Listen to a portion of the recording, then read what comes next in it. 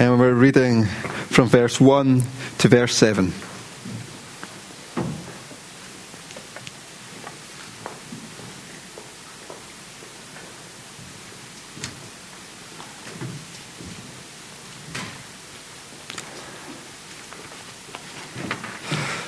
So, Joshua chapter 6, beginning at verse 1. Now Jericho was shut up inside and outside because of the people of Israel. None went in and none went out. And the Lord says to Joshua, See, I have given Jericho into your hand, with its king and mighty men of valor, and you shall march around the city, all the men of war going around the city once, and you shall do it for 6 days. 7 priests shall bear 7 trumpets of ram's horns before the ark. And on the 7th day you shall march round the city 7 times. And the priests shall blow the trumpets. And when they make a long blast with the ram's horn, when you hear the sound of the trumpet, then all the people will shout with a great shout, and the wall of the city will fall down flat. And the people shall go up, everyone straight before him. So Joshua the son of Nun called the priests and says to them, Take the ark of the covenant, and let the 7 priests bear 7 trumpets of ram's horns before the ark of the Lord.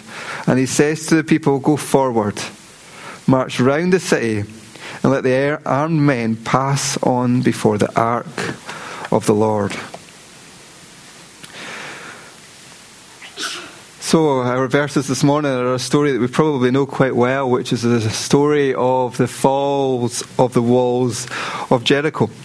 And this morning I want to speak about something that, now this title popped into my head last night as I was driving back from Glasgow, and I've not been able to shake it, so I've decided I'm going to use it. And I'm calling this sermon The Perception Threshold. Now that might sound like the name of an episode of The Big Bang Theory, but it is the name of our sermon for this morning. And what I mean by the perception threshold, I'm going to try and explain firstly by illustration and then by description, and hopefully we will understand where I'm coming from as we do that. So I want to try something, and I'm going to ask you to raise your hand if you would do whatever it is I suggested, okay? So I wonder, if your best friend goes to a restaurant and really enjoys it and then recommends that you go to it because you love it, would you go? Yeah. So our decision making within that process would be we trust the person, and therefore that the information is of worthwhile merit, and we would go. Yeah? Supposing your best friend says, I really fancy going mountain climbing. Do you want to come along with me? Would you go? Oh, the numbers have dropped. So our decision-making processes have assessed things slightly differently. And this time we're a bit more hesitant. What about if your best friend was the world's most experienced mountain climber? Would you go then? The hands are staying pretty similar. There's a few extra hands that are going up. And to really push things, supposing you did go and you went with your friend and you went to the top of this mountain and you saw all the sights that were there, and your friend says, wouldn't it be a great idea just to run and jump off the edge of this mountain? Would you do it? And for those hands that are currently up, yeah, it's a bit of a worry. We would normally not do that, because what we would make is a decision at that point that actually my friend's knowledge and wisdom and understanding has clearly reached its limit. And if I was to do what they are suggesting, I would place myself in imminent danger. And therefore, I'm not going to do that. I'm going to step back from what I see as a threat. I would like to think you would also take your friend away from the threshold of the mountain as well. And we would avoid that situation. And this is what I'm talking about when I say the perception threshold. What I'm talking about is the place that we come to when all the different factors are at play in a decision come together, and we make a decision. We make a choice. based on all these different things that we will be pulling to make that decision and that basis. And in those examples, there are some where we're drawing on experience and our understanding of things, and we make an assessment in our mind and decide, yeah, this situation is fine, such as going to the restaurant. We would do that, and it's not an issue. And as they ratchet up in the risk and the gamble and the danger, our variables change, and quite rightly so. They should change. If we thought the same of going to a restaurant as we did about running off the edge of a mountain, then there would be something a wee bit up with our risk assessments. So we have this illustration of what I'm trying to call a perception threshold. Perception is at play in, I think, all the decisions that we make. When it comes to what people are asking of us or saying to us, we are asking ourselves questions by default, automatically. Do we trust them? Do they have integrity? Do they have the experience or the skill or the knowledge for me to trust what they are saying at this point? And that is what I think is a perception threshold, where all that stuff comes together, where we decide what is wise, what is foolish, what is yes, what is no, what is trust, what is hesitation, what is do, and what is don't. And we all, when we make these decisions, are drawing from multiple different sources. And what fascinates me in our story here is Joshua finds himself with this huge obstacle. This city surrounded by walls. And let's remember, this isn't like these days when if you had a big huge city surrounded by walls, you can just call in a JCB or get a stick of dynamite and everything would resolve itself pretty quickly. No, this is back in the days when walls were very, very effective defences. And he spends this time with God. And what he finds is God detailing a rather puzzling plan. Because what God asks Joshua to do is not to actually engage the wall in any significant way at all. He asks him to walk around the wall. What he's asking for from Joshua, ultimately, and the people of Israel, is a demonstration of obedience. Because let's not be in two doubts about this. Walking around a wall for 6 days, then doing the celebration stuff and shouting on the seventh day is not going to demolish a building. I think if it had, most school pupils would have levelled most schools. It wouldn't work. He doesn't even instruct them to throw a single stone at the wall. They don't engage with the actual obstacle. What God asks them to do is to engage with the one who can help them overcome the obstacle. That they were to look and seek by faith for God's power. And I do wonder, because clearly when you read this, Jericho was shut up inside and out. They'd shut the hatches. They knew that this was a dangerous situation for them to be in. But you kind of wonder, by day 5, as they're watching these events unfold outside of the walls, they're probably thinking, actually, these people are not quite the threat that we maybe thought they would be. And maybe some of the people doing the marching, because let's face it, if we know one thing about the Israelites, it's that they were pretty good at having a right good moan. Maybe some of these people were thinking, what on earth are we doing? We're marching round and round, and on and on. But here is this big obstacle that they weren't actually facing. And for me, what we see with Joshua is he faces one of these perception thresholds to decide what to do. He goes to God with this obstacle. And then God gives him this command. And he's got to decide, does he act or not? Does he obey or not? And he demonstrates through this whole story and for most of his life actually, this remarkable faith in God.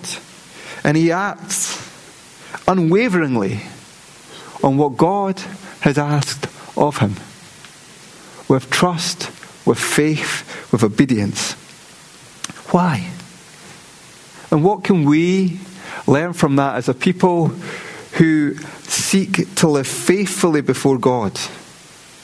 As a people who seek to live obediently before God, as he asks us to overcome big challenges like building him this site here in Ellen. And there are three things, shockingly enough, that I think are very valuable in our perception thresholds, especially when it comes to God. And these are knowledge and trust and action. Knowledge, trust, and action. And for Joshua, I think we see these three things working together. Knowledge, he had this experience with God, but he also had, and if you look in Joshua chapter 1, and this is from verse 5 in Joshua chapter 1, God tells Joshua as he's commissioning him, "No man shall be able to stand before you all the days of your life, just as it was with Moses, so I will be with you. I will not leave you or forsake you. Be strong and courageous, for you shall cause this people to inherit the land that I swore to their fathers to give them. Only be strong and very courageous. Be careful to do according to all the law of Moses that my servant commanded to you. Do not turn from it to the right hand or to the left, that you may have good success wherever you go." Joshua is one that knew God. He had, maybe we would call it an advantage to us, because he'd lived through these remarkable experiences as Israel left Egypt, as Israel went through the wilderness. And he was one that displayed a remarkable knowledge of God. And he had experienced God in the most remarkable ways. He knew God.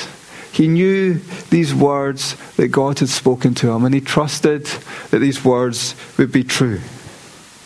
He knew that the God that he followed was faithful. The God that he followed was powerful. The God that he followed was fully capable of doing that which he had set out to do, even if the methods might have seemed unusual. So he had knowledge of God, and he trusted God as well. He acted on this knowledge that he had, and he trusted the one who was asking. You know, sometimes knowledge, I think, can only get us actually so far.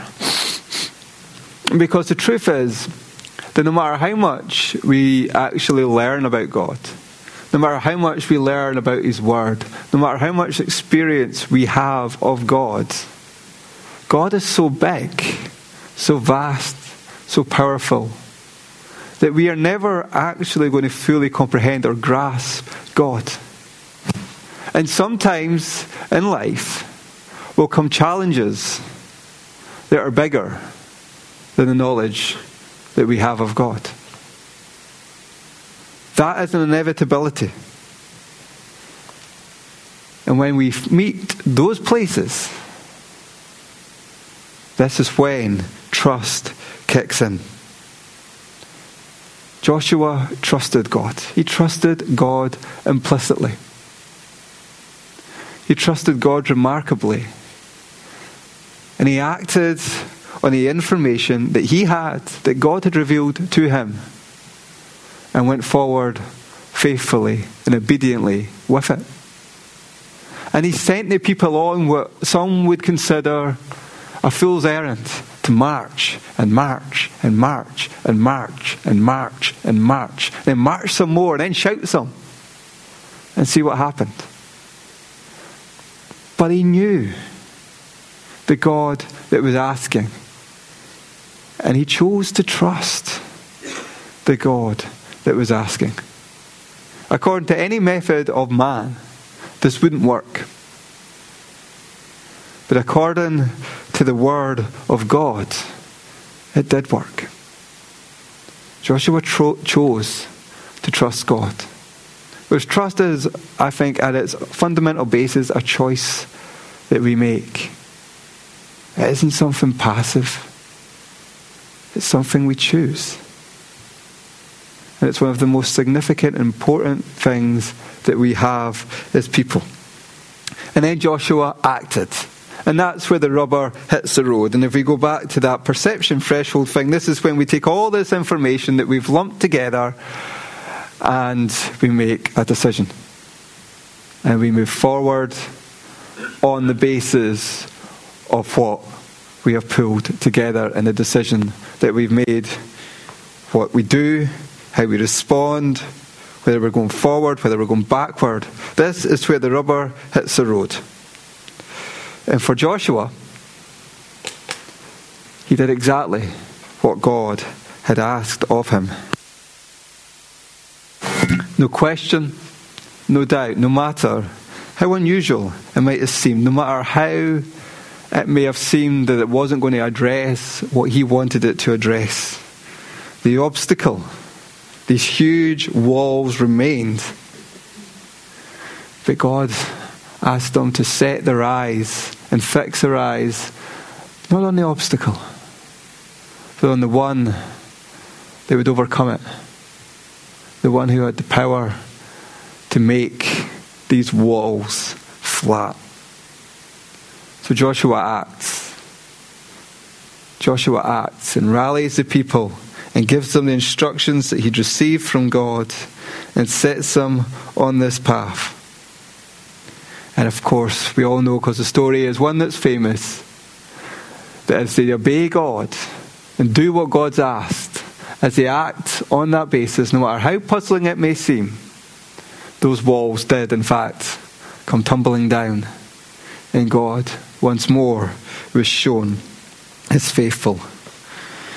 And what of us? This morning I want us to think specifically about the building. But I've written this in such a way that I'm hoping it will touch on more than that as well. But with the building, there are many challenges. Many challenges for us as a community to navigate. Money, of course, is one. In a short while we'll find out what we've raised today. But money is a challenge. That's just the reality of living in our world. We have to raise the money to pay people. They're quite keen that we do, in fact, pay them. So there is a challenge for us, one that can make us think, is this possible? As figures come, and as we move further into this process, we might think, is this even possible? Can it be done? We've got architects to try and employ. We've got planning to try and navigate through. We've got people who will make decisions that we could really do with having the favour of. And all these different things, we are trusting that there is a God that's gone before us and will open up doors and give us favour. And ultimately we will find ourselves in a place where that which we have discerned and that which we desire, which is a building on this site, comes to pass. But there will be obstacles. Obstacles, much like the walls that Israel faced. And what God is asking of us is that as we navigate through the obstacles, much like his people Israel, we keep our eyes fixed on the one that gives us the strength and the power to overcome them.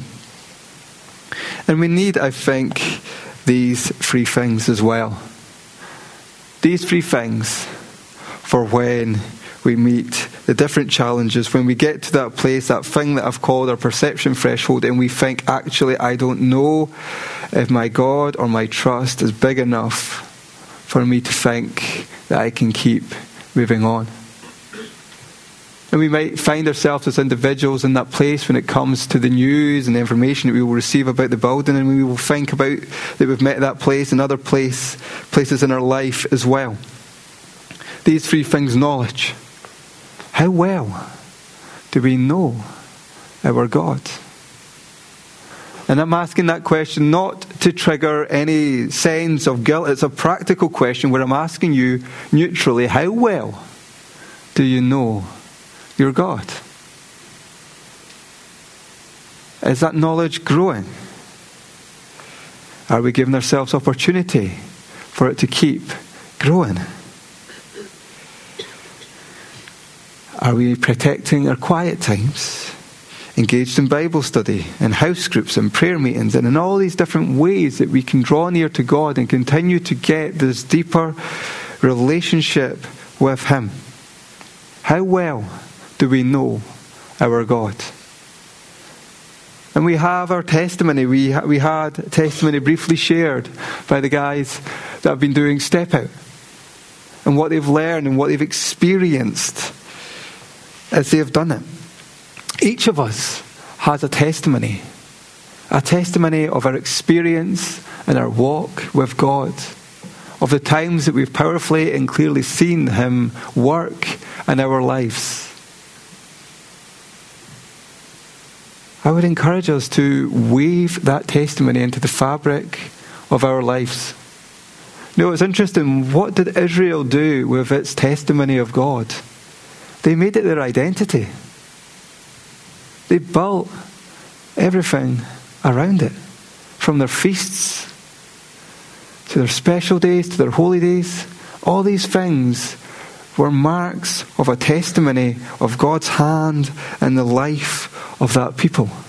Your testimony isn't merely a story that you crack out when you think you found somebody that's listening. It's a source of strength, experience, knowledge, hope.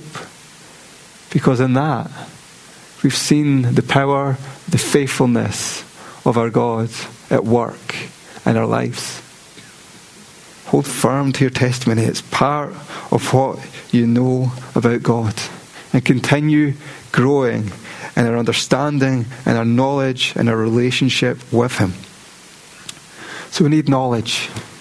How well do we know our God? We need trust. Trust is always, I think, one of the biggest challenges we face. It's a leap of faith where God now has us actually with a building and what is required next. I think one of the most remarkable things I've ever witnessed as a Christian is when we had our emergency church meeting and everyone came together to discern what God was asking us to do as a community when it comes to this proposal. And we got a unanimous decision to go forward. Unanimous decisions don't come very often in Baptist churches, by the way. You're going to see a blue moon sometimes quicker than a unanimous decision. That is the truth of the matter. Yet we got a unanimous decision, but what was absolutely amazing about that unanimous decision was underpinning it all was this recognition that God was asking us to begin and carry through this journey by faith. Because there was obstacles. What was required was faith. Faith to begin it, and we displayed that when we voted unanimously. Faith to go through it, and this will be displayed as we meet each and every obstacle that comes. Faith to support it, and we've done that today with things like the Giving Day. And I hope we do that frequently as we pray for what God is going to do as He leads us through this process, and for those such as the building team who are intimately involved in trying to navigate this process. But we began this part of the journey with this powerful, unanimous recognition that what we needed was faith and trust.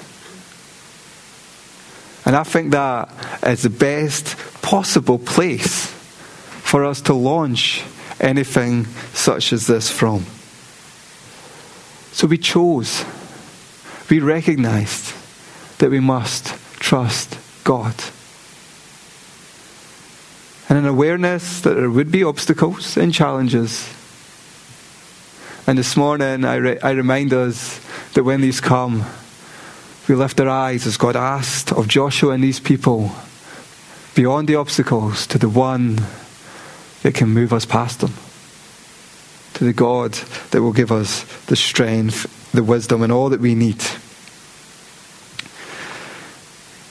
The reality is, I think, often, especially as Western people, rationalism is a big thing for us. We like to have a logical framework in which to build decisions and plans and way forward. And I think we would like that even for trust as well, that it has a clear, concrete, solid, evidence-based foundation.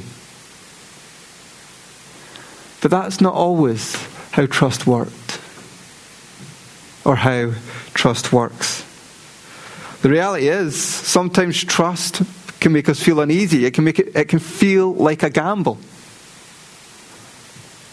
because we are taking a leap of faith. But it never is a gamble, not when it's with God anyway, because He is faithful, and He always will be with His people. The choice for us then is to trust God. To trust God even with things that might seem massive to us. Even with things that might seem massive to us. We trust God, because even though we might not think in our knowledge that God is bigger than the problem, and in our experience that God is bigger than the problem, but we're told that God is bigger than the problem. And we trust that God is bigger than whatever it might be. So when it comes to building, what I'm saying is we trust and continue to trust God. We began the journey with that. We are at this point with that. And we will get to the completion point with that. And we display that today as we support this project that God has put in our hearts financially. But I would also say that we do that with every part of our lives. No matter the problems we're facing, no matter what our perception of God may be, He is bigger than any obstacle. Always. No matter what it might be. And we can trust Him. We can place our trust in Him, even if our knowledge and our experience aren't at that place. And know that He will do what is best, what is good, what is right. And finally, there is action. For the building, we see it today in the most obvious way and given. There is action when we pray. There is action when we discern together. Us saying, yes, we believe, we trust, and we go forward. Action is the key area. It's where all these variables that are at play come together. We draw them together and we make that decision. For all the challenges that we face as people, as a church, for the building, the one certainty, the one sure thing we can do is to place our faith and our trust in God. It's what Joshua did, and we see these remarkable results. It's what we've done in our lives, and we've seen it in our testimonies. Let's continue to trust God. And to be encouraged, actually, because the God that we follow and the God that we are placing our trust in has answered many of our prayers in remarkable ways. And He will continue to do so.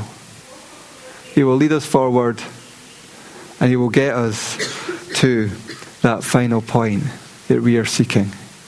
And we are seeking it because we know that it is His will. God will never leave us. He is always faithful. And He will open up the doors that are required for this journey. You know, our God is remarkable. He's remarkable. Do we ever stop to actually think about just how remarkable He is? And I say this with my mind turning as we have thought about trust in God and knowing God and in acting on that trust.